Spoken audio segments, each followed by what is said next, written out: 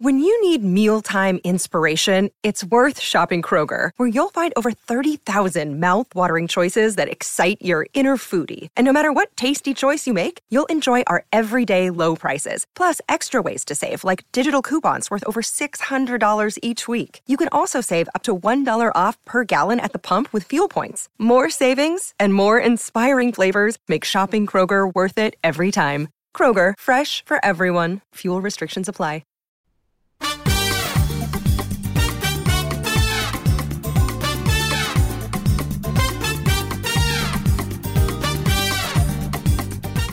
Hello, Get Booked listeners. Welcome to The Hand Sell, a special weekly installment of Get Booked that's all about books that we just can't resist shouting about. This is Amanda Nelson, and today's Hand Sell is The Jasmine Throne by Tasha Suri.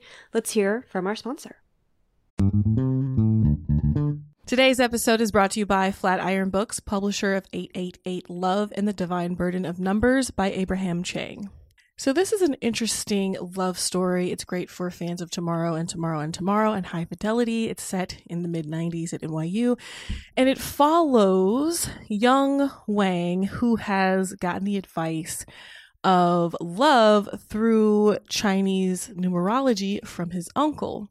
So he believes that he will have 7 great loves in his life. And then he meets Irena in 95.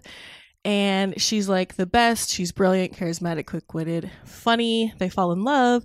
But the thing is, she's number 6. So if he is to have 7 great loves, does that mean his time with Irena is going to come to an end? So this is a love letter to Western pop culture, Eastern traditions, and being a first-generation New Yorker. Make sure to check it out. And thanks again to Flatiron Books, publisher of 888 Love and the Divine Burden of Numbers by Abraham Chang, for sponsoring this episode. Today's episode is brought to you by Disney Books. Do y'all like Caribbean mythology? What's more, a thriller inspired by Caribbean mythology? If you do, I got something for you. A must-read thriller that draws from the darkest corners of Caribbean mythology from acclaimed author Sarah Dass, who crafts a chilling tale of magic, murder, and how far we'll go to protect what's ours. It's perfect for fans of Angeline Boulley and Tiffany D. Jackson. So, unlike other people on the small island of St. Virgil, Selena da Silva does not believe in magic. She has a logical mind. She likes botany. She wants to study pharmacology. But then her mother gets sick and she's tethered to the island and she has to make money. So what does she do? She cons a couple gullible tourists with these useless talismans and phony protection rituals. But then one of the tourists ends up dead and at the center of a strange string of murders. And the truth Selena has been denying can no longer be avoided. There is evil lurking in the forest that surround St. Virgil. Now, to find out what that evil is, make sure to pick up It Waits in the Forest by Sarah Dass. And thanks again to Disney Books for sponsoring this episode.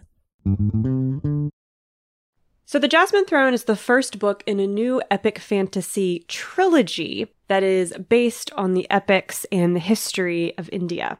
This takes place in a really powerful empire, and we have 2 main characters. They are morally ambiguous magical lesbians, so everything you could possibly want in a fantasy novel. The first main character is the princess of this empire, who has refused to be burned on a pyre in the service of her brother, who is the emperor's religious beliefs. And because of that refusal, she is being imprisoned in a religious temple of one of the countries that the empire has taken over. Our second main character is a former temple child of this temple. And the children of this temple were burned alive, along with the people who ran the temple, when the empire took it over and decided that they were too magically powerful. So all of the children died. She managed to escape with her brother and is now kind of in hiding. She hides her identity. She has just, been trying to survive since that time.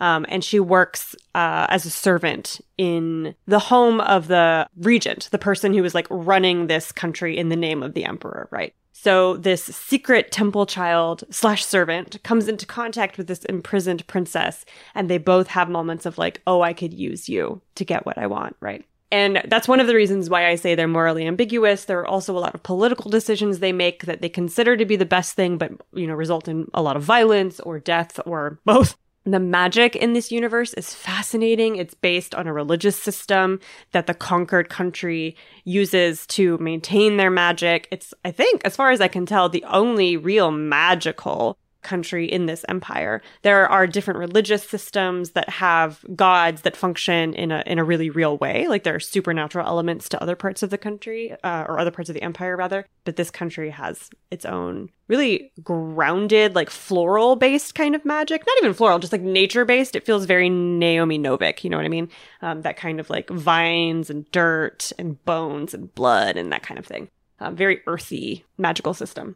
And I loved it. The relationship between Malini, who is the princess, and Priya, who is the servant, is so fascinating. You know, they're drawn to each other. They're not really shy about how they're manipulating each other, but they also there's respect and, you know, attraction and all of that wrapped up into this political intrigue.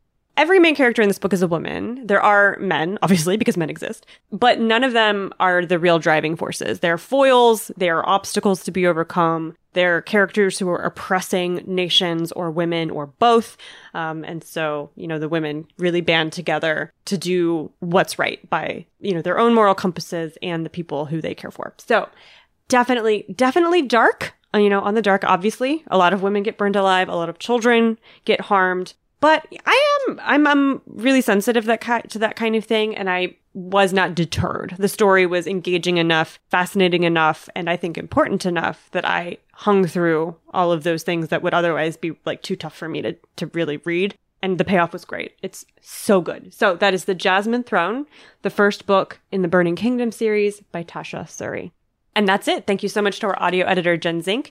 Thank you all so much for listening. You can find more book recommendations at bookriot.com and more podcasts at bookriot.com/listen.